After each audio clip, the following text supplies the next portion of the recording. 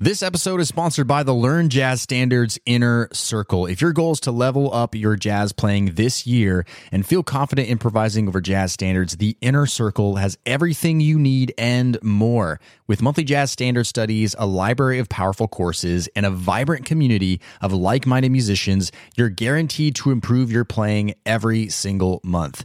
Podcast listeners can get 50% off their first month when you go to ljsinnercircle.com. That's ljsinnercircle.com, or find the link in the show notes. Now, on to today's episode. One of the biggest themes for Learn Jazz Standards this year in 2020 is community. This is really the year of community where we're building community and we're learning from each other as a community, because I do believe that this is the best way that we can truly learn is from each other. And so one thing I'll be doing a lot more often on this podcast is have guests that are listeners of the podcast who are members of my online jazz courses so that we can listen and find out what's working well for them in their practice room, what's working well, the things that are making the highest impact in their jazz playing at the moment, and in general, getting to know them and their stories. Because I do believe that we can learn so much from each other's stories, so much from each other's experiences as jazz musicians, and this will help us all learn and grow together. So I have Bob Pettix on the show today, who is an attorney, who is a bass player from Jackson, Wyoming, who is going to share with us today, and we're going to learn a lot from him. Let's do this thing. Welcome to the LJS Podcast, where you get weekly jazz tips, interviews, stories, and advice for becoming a better jazz musician. And now your host. He's a jazz musician, author, and entrepreneur, Brent Vaartstra. Hey, what's up, everybody? Brent here from LearnJazzStandards.com, which is a blog, a podcast, and videos, all geared towards helping you become a better jazz musician. Thank you so much for being here. Appreciate you. And like I said, on today's show, I have a very special guest, Bob Pettix, who is from Jackson, Wyoming. He's a bass player. Jackson, Wyoming, by the way, an incredibly beautiful place. Me and my wife were there just a month ago on vacation, taking some time off. And I like to mention in my weekly newsletters, for those of you who are subscribed, you know this, I like to mention when I'm traveling where I'm at. And so he saw that I was in the area and invited me out for some drinks. We hung out, and I knew that I wanted to have Bob on the show because he has such a great story about how he got into bass, about how he really started diving into jazz, and a lot of great insight for what's working for him now. Bob has a story that I know a lot of listeners can relate to, for those of you in his generation, which is he started playing jazz and bass in his late 40s. And so this is a really inspirational story just to hear how fired up Bob is about playing bass and all the great progress that he has been making in his jazz playing. So without further ado, let me just jump right into that right now. Let's get right into my interview with Bob.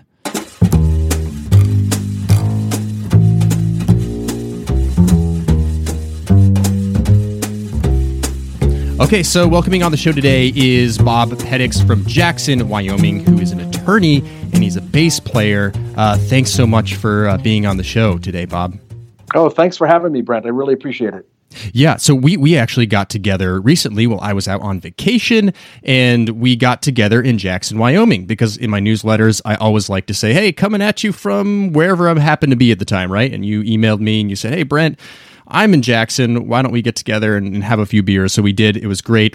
You and your daughter came and we met together, had a great time. And I had to have you on the podcast because I really enjoyed getting to know you, enjoyed getting to know your story. So this is going to be exciting. I'm really pumped up for this today. And as I've said to you and others on the podcast know, this year is all about community, all about getting to know people who are in the Learn Jazz Standards community, whether it be podcast listeners, whether it be course students, and just seeing, hey, what are you doing? What's going on? So what I would love to do is just start the conversation out by getting to know your story, because I do believe in the power of story. So what kind of got you into music? What's your kind of musical journey, and perhaps even what got you into jazz? And just give us the background on that. Yeah, it's a good question. I started playing bass a little late in life. When I was in college, I hacked around. Literally, a friend of mine had a bass lying around, and I was hacking around with it a little bit, and I played some classic rock licks and always liked to do it. And then I gave it up until didn't even really take it up when I was in college, but it just was hacking around. And then late in my 40s, I decided, I really did want to play bass. I always liked the bass. It just always sang to me as an instrument. And I liked the classic rock kind of stuff. And I did take up rock bass, joined a band, was in a band for several years. But I really got a hankering for jazz. Jazz really appealed to me at so many different levels. And I was always a dabbler as a listener. But when I sort of turned my attention to jazz bass, I became a more proactive listener and have really gotten into the genre of jazz more seriously in the past 2 or 3 years. So my journey was starting off as a kind of a rock bassist and having fun with the guys, and it was great. But I sort of turned my attention to what I considered to be more deeper music, maybe, and started really working to hone my craft as a bassist in the jazz genre, and started listening more proactively. Well, something that stood out to me there was that it seems like you got a little bit of a late start with music and even focusing and playing on the bass. So you said around in your early 40s. Is that what you said? Late 40s, actually. Late 40s. Okay, so so this is very interesting. So I know I hear from a lot of people that are in your age range who are coming here to learn jazz standards and are thinking to themselves, well, I don't know if I can start becoming a musician. I don't know if I can learn how to play jazz. What kind of advice would you give someone who's was maybe in your position, starting music or even starting playing jazz late? Like what's some advice that maybe you can give them that helped you at the time? Well, without sounding too cliche, it is never too late to start studying jazz seriously. And when I say seriously, I'm having so much fun. But really paying attention to the music and really understanding what's going on with jazz, it is not too late to take that up. In fact, this can be a lifelong endeavor, and I anticipate it for me being a lifelong endeavor. So do not let one's age or the fact that don't lament the fact that you didn't do it in your teens and your 20s and 30s. I guess I'm testament to the fact that you really can take it up late in life, and I cannot imagine having more fun than doing this. That's awesome. Yeah, you kind of nailed kind of what the whole point of, and I'll get to this in a second because I want to kind of ask you, why do you play music? Why do you focus on jazz? So we'll get a little deeper in that in a second, but you kind of really hit the nail on the head there with what do we even study music for? And it's to enjoy ourselves, it's to have fun. And so this is a great example. You're a great example of that. Now, something that you said earlier too as well was, that when you started getting into jazz, there's something about it, right? There's something about jazz that sort of, stirred your imagination, or it kind of got you really passionate about it. Could you maybe try to pinpoint exactly, maybe if you could define those elements that made you excited? Sure. With me, it was somebody who really listened mostly as a younger person to mostly rock. And then playing rock. But I always was interested in, having lived in New York, as I know you live in New York now. Mm-hmm. I went to college in New York, and I went to some jazz clubs. So I would call myself a dabbler. I really enjoyed it, but didn't understand jazz in the way that I'm getting to know that now. So for me, what happened was I just sort of I don't want to denigrate rock. I think rock is just great fun to play and to listen to. But I wanted something a little more sophisticated. And even though I do like classical music and opera in particular, I was not interested in pursuing that musically. What I found was I was looking to explore greater depths in music, and that was really in the jazz genre. So while I had listened to jazz informally in my younger years, what I came to the conclusion that I really could explore the jazz genre as a player and as a listener, and that just opened up an incredible vista. Again, I'm not at all saying that rock is not great. Rock is fantastic, but for me, it was a gateway, if you will, to a deeper music that I can't get over. I can't describe how much fun it is listening and then playing jazz. My particular area, I love Miles.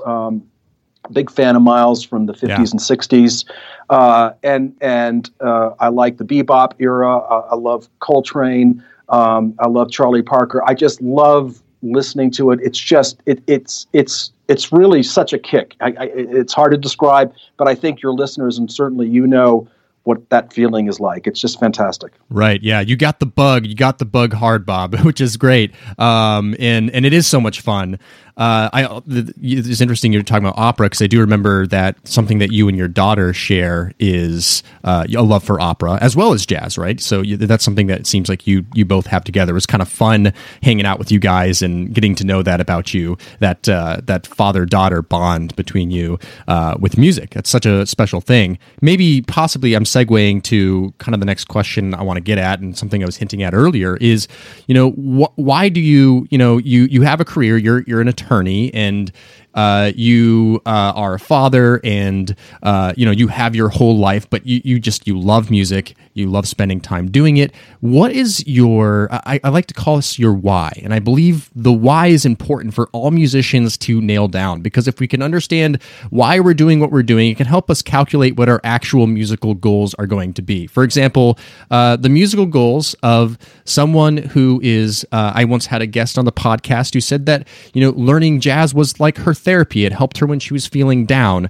And so that's going to be a different goal from someone like me who, when I was, back in the day, shedding 10 hours a day and being really dumb and stupid, I wanted to be a professional jazz musician. Those goals are going to be very different. So I think establishing your why is important. So I kind of want to know from you, Bob, what is your why? Why are you investing time in music? And it could be music in general. It could also be jazz.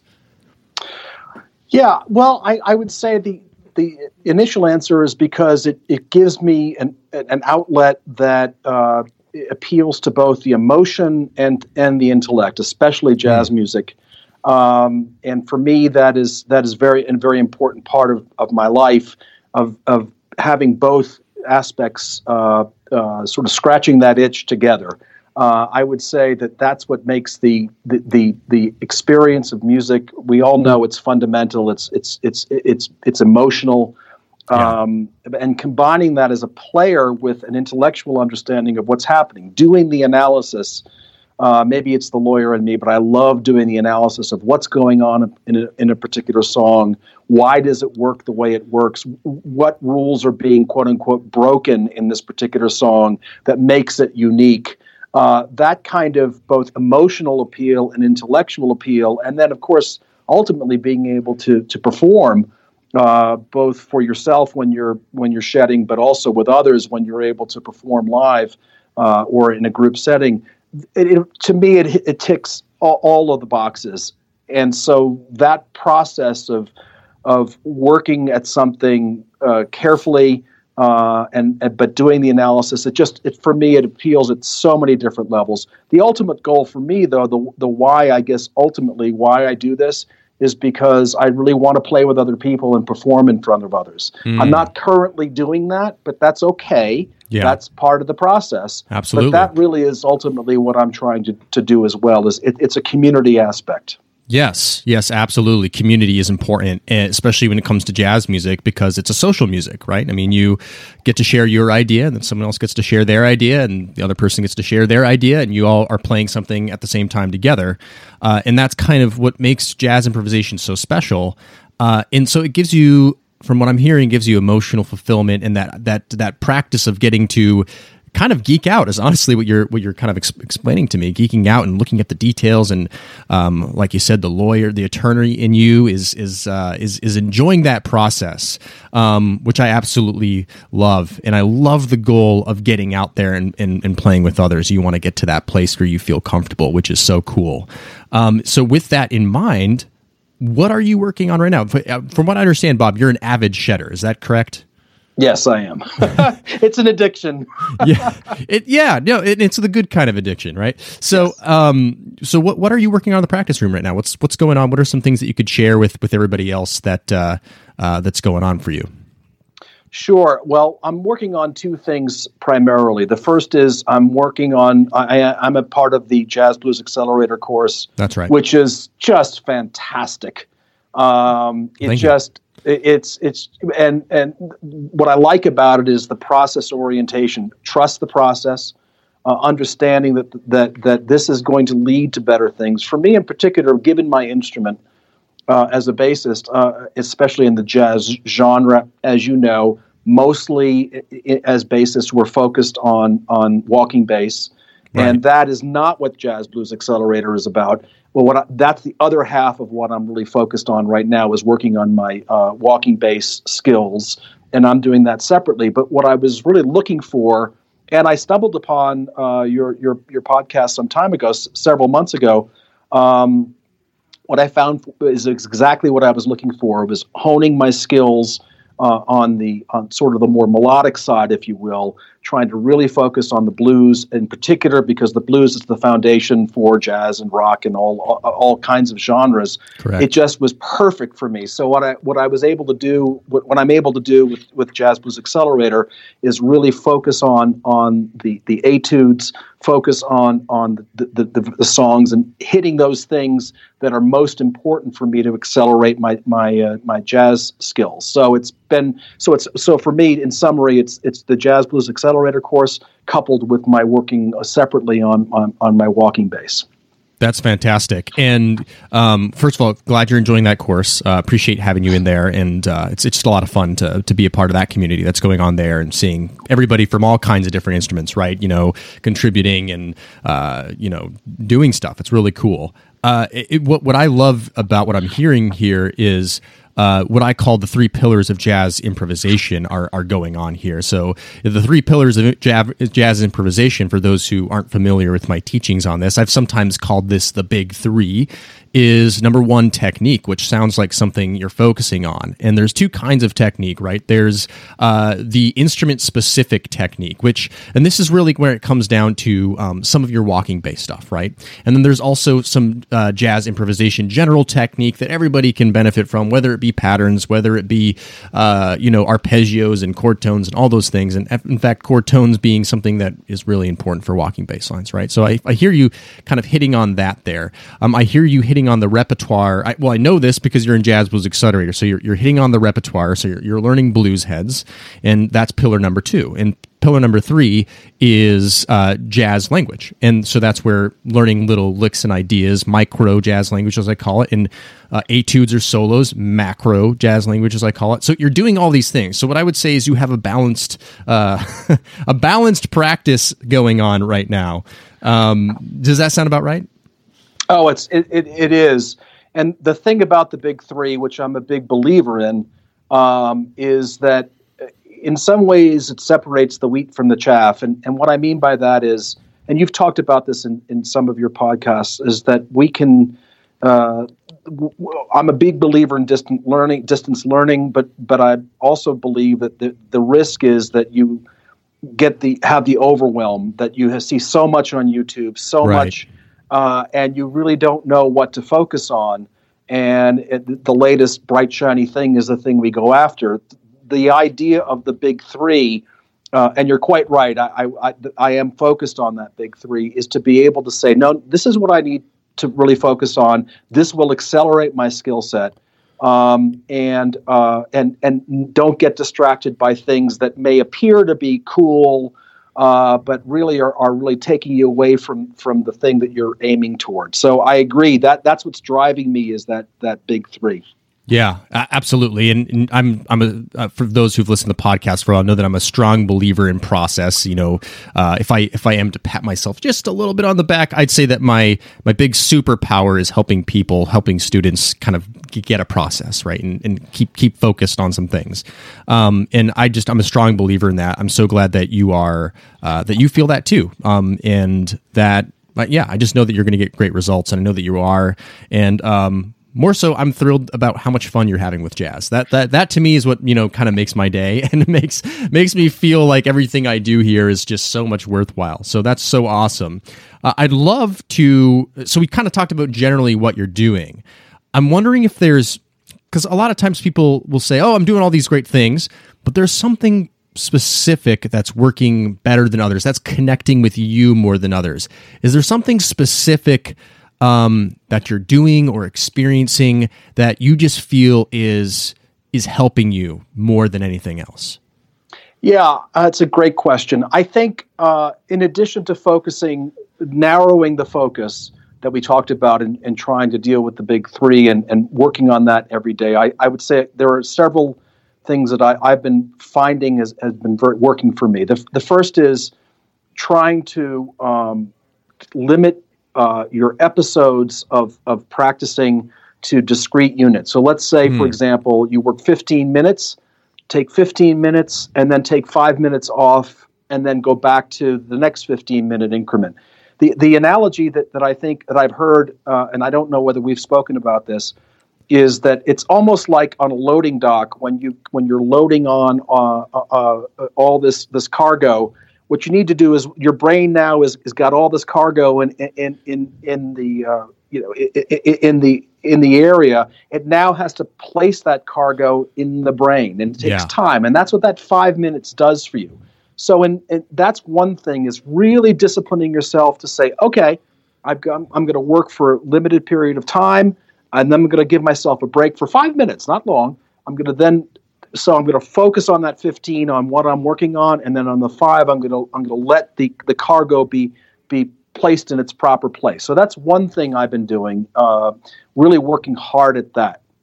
The next thing is, and this has been said again and again, but again, I think this is very valuable, is it's better to work a half hour 5 days a week than 6 hours 1 day a week. Just constantly getting, in my case, my fingers on the fingerboard or whatever instrument you're playing, on the keyboard, whatever it happens to be. It's better to have a consistent day after day rather than just packing it all in one day. Sure. And then the last thing is, and I'm not sure whether you're familiar with this book called The Practicing Mind by Thomas Sterner. I found that it's a really valuable book to look at. And the reason why it's focused on the process. It's a real Brent approach, and it's a non-judgmental approach. Don't look at yourself and you're playing and say, boy, I stink, I'm the worst jazz player ever. Instead, focus on the process.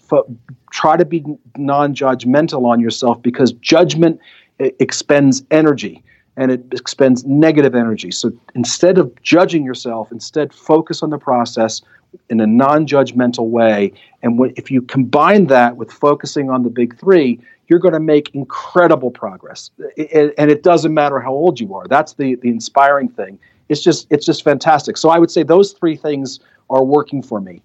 Yeah, absolutely. I mean, and those just sound like really powerful things that are making great progress for you. I love the idea of breaking up your practice sessions a little bit like that, because you're right, it can be overwhelming if you're just practicing for long periods of time. And also to another point you made is, it's better to practice just a little bit every single day, or a little bit in different increments, rather than just 5 hours or 6 hours. It's kind of overloaded the brain a little bit. And maybe you've experienced this, Bob. I know for me I have, and maybe others listening have experienced this. There's been times where I'll be really at it practicing, or sometimes in my career gigging a lot, and then I'll go on a vacation of sorts, like a week, maybe 2 weeks, and I won't have touched my instrument. And when I come back, something feels so good about it, right? I mean, maybe my chops are a little bit rusty, but there's something about how when the brain has time to rest and intake stuff, to let it settle in, that when you're overloaded, your brain kind of just gets clogged. That's the best way I can really describe it. And so I like your approach here of just kind of doing that at a more micro level, like not just taking off 2 weeks or 3 weeks or anything extreme like that, but just simply giving yourself a little bit of time to breathe in between each thing. I love that. That seems like something that everybody listening right now can start taking on action on today. You can start looking at what time you have to practice and breaking that down into smaller pieces and giving yourself those times to breathe. Just absolutely love all those. We're going to make sure to link that book in the show notes today, so feel free to check on that. And One more thing I want to say about what you said, Bob, is last week's episode, or at least at the time this episode's coming out, will have been last week's episode. I do talk a lot about the ego and a lot about feeling bad about your playing and how doing these sorts of things is only going to slow you down. It's only going to make things worse. And when we have a fixed mindset versus a growth mindset, as Carol Dweck talks about in her book Mindset, it's just going to slow us down. So it sounds like you have something on that too as well. Yeah, you've also, of course, had podcasts about judging your own playing, and when you approach your playing in such a way that, yes, you want to get better, that is a goal, and you should have goals. But the goal is more not on getting over the goal line, and now you've achieved the touchdown or whatever it is you're going after. Instead, you're just trying to steer toward in your journey. You're trying to steer toward a particular goal in the distance. When you start judging yourself and comparing yourself to other people, that's not productive for you, and it actually takes away from your skill set, and it takes away from the mind focusing on what's most important, which is focusing on the process that you have confidence in and that you know will work. So I'm very much a believer, and again, I remember your podcast talking about that, where you're talking about not judging yourself in that way. This is not about judgment. You would not judge your student in that way. Right. If you had a student, you would not judge them in a negative fashion. You'd try to correct them if a mistake was made. In a similar fashion, you need to do that for yourself. So I'm a big advocate, and it's hard because sometimes I just want to be better than I am. But don't worry about being better than something else. Just worry about improving. If you focus on improvement and correction when mistakes inevitably will be made. By the way, if you're making mistakes in the shed or when you're practicing, that's a good thing. That means you're making improvement. Yes. You shouldn't be perfect you should not be perfect in practicing. So not in a non-judgmental way, I'm a big believer in that, which is why I'm a believer in what you do, because what you're able to do is make sure we're able to follow a process that is non-judgmental. It's fantastic. Well, I couldn't have said it any better myself. We should get you. You should start your own podcast. That was great. I want to ask you as well. So, what's something right now that you're really struggling with? Like, what's something that you're just like, I'm really having a hard time with this. What's some challenges that you're coming up with in your practicing right now? Yeah, it's a great question, and it actually relates to the Jazz Blues Accelerator. I am not used to not keeping the pulse, as it were, but instead by focusing on more melodic lines, right, trying to make sure that jibes with the pulse. So I'm exploring a new area of music that, as a bassist, I don't tend to focus on, which is dealing with licks and melodies, etc. I dealt with licks, of course, but really dealing with melodic content and making that fit within the rhythm. That's something that I'm struggling with, but I understand that I will get better at it as time goes on, and I'm trying not to judge myself. But that's what I'm struggling a little bit with that right now, listening back to myself. That's one thing I didn't mention before about what's working is recording yourself makes a big difference. Oh yeah, and you've emphasized that, and I have not done that as much in the past, but I'm doing so now with the Accelerator course, and I found it is very valuable. Something that I think was pretty good maybe is not as good as I had thought, and conversely, things that I thought, oh boy, I didn't like the way that sounded, turns out to be great. So that's what I'm struggling with right now, though. Oh yeah, recording yourself is I couldn't recommend it more, and I hear from a lot of people that say that same thing, especially when it's in a community context, kind of like what we're talking about the Jazz Blues Accelerator, because there's other people that are going to see it, and luckily that it's a very non-pressure environment. It's very friendly. Everybody's super nice, right? So it's nothing to be intimidated about, but it makes you kind of also focus on the details a little bit more too, right? Because you're going to publish something for other people to see and other people to say something, give you feedback, or whatever it is, right? There's that element to it that just really just can help, right, a lot by recording yourself. There's so many benefits of recording yourself for sure. Absolutely, and I'm sorry, and also putting it out there for others in a positive environment, as you point out. There's not negativity, but putting that to the community and putting that forth, it just makes you think about it and make sure that give it a listen and make sure that's something you do want to put forth to the community, even though it won't be terribly judgmental. The fact is, you want to do the best job you can, and that disciplines you.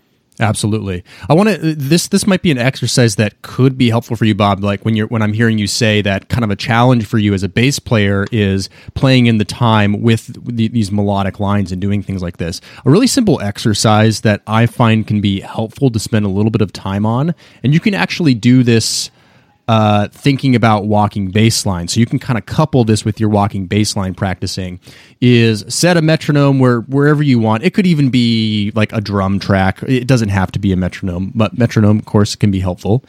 And start out by just playing, you could actually start with whole notes. Just start by playing whole notes over a form of a jazz standard or the blues. The blues will be a good one for you, right? So just start by just going through the form. You could do one chorus or two choruses since the blues is kind of short, and you only force yourself to only play whole notes, right, with the time.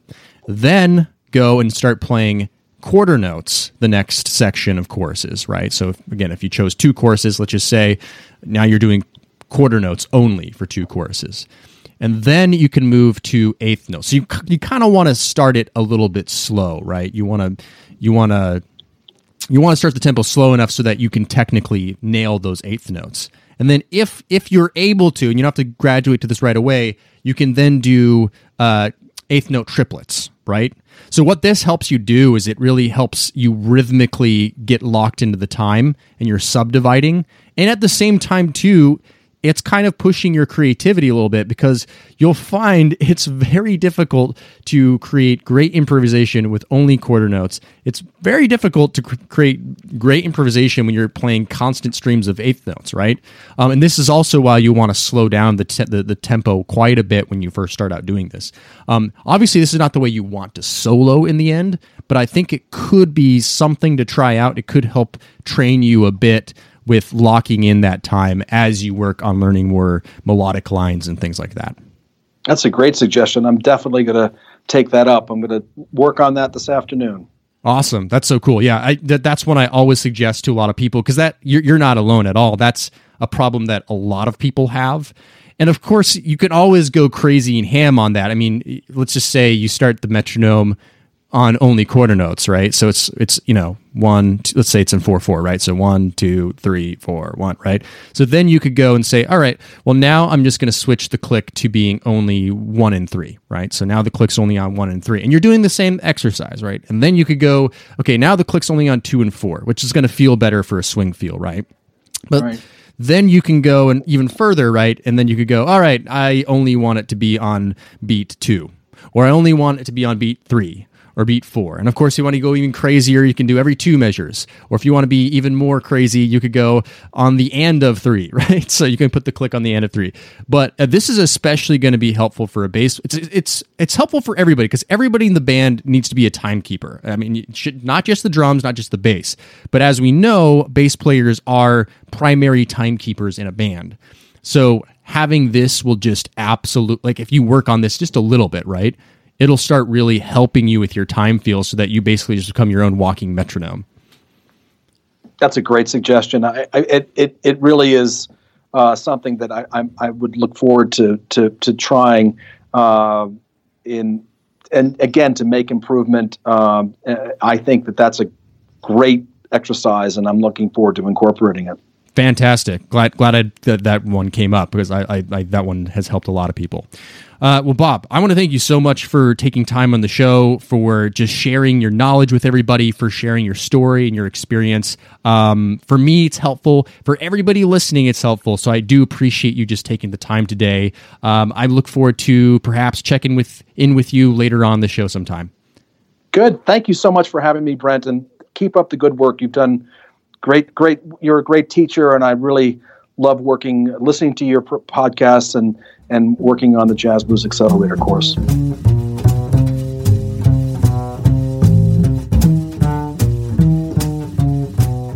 All right, that's all for today's show. Want to thank you so much for listening. Really appreciate that. And a big thanks to Bob for taking the time to just share with us so we can all learn from him.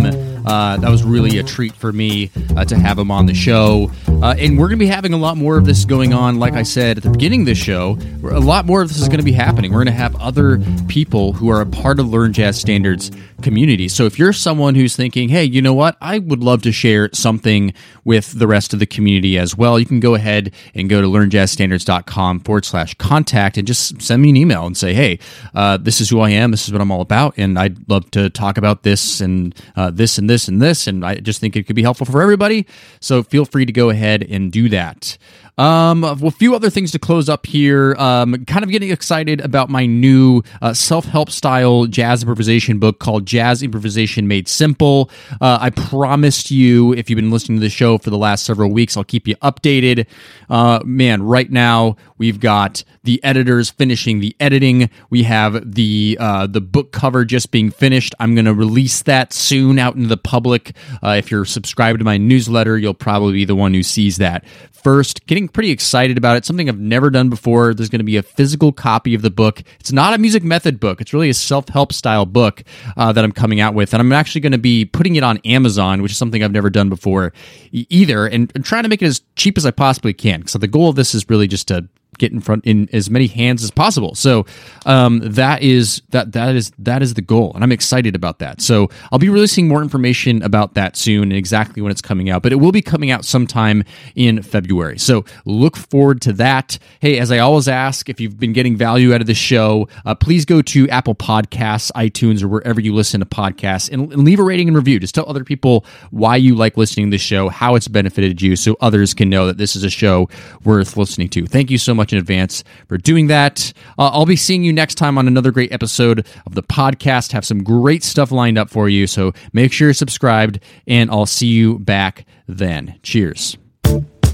Thanks for listening to the LJS Podcast, brought to you by LearnJazzStandards.com. Subscribe to the series on iTunes, and don't forget to join our jazz community at LearnJazzStandards.com/newsletter.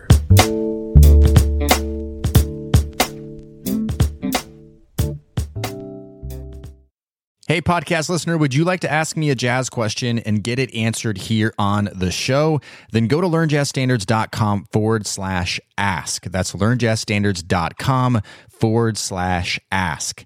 I look forward to hearing your question and answering it on a future podcast episode. learnjazzstandards.com/ask, or find the link in today's show notes.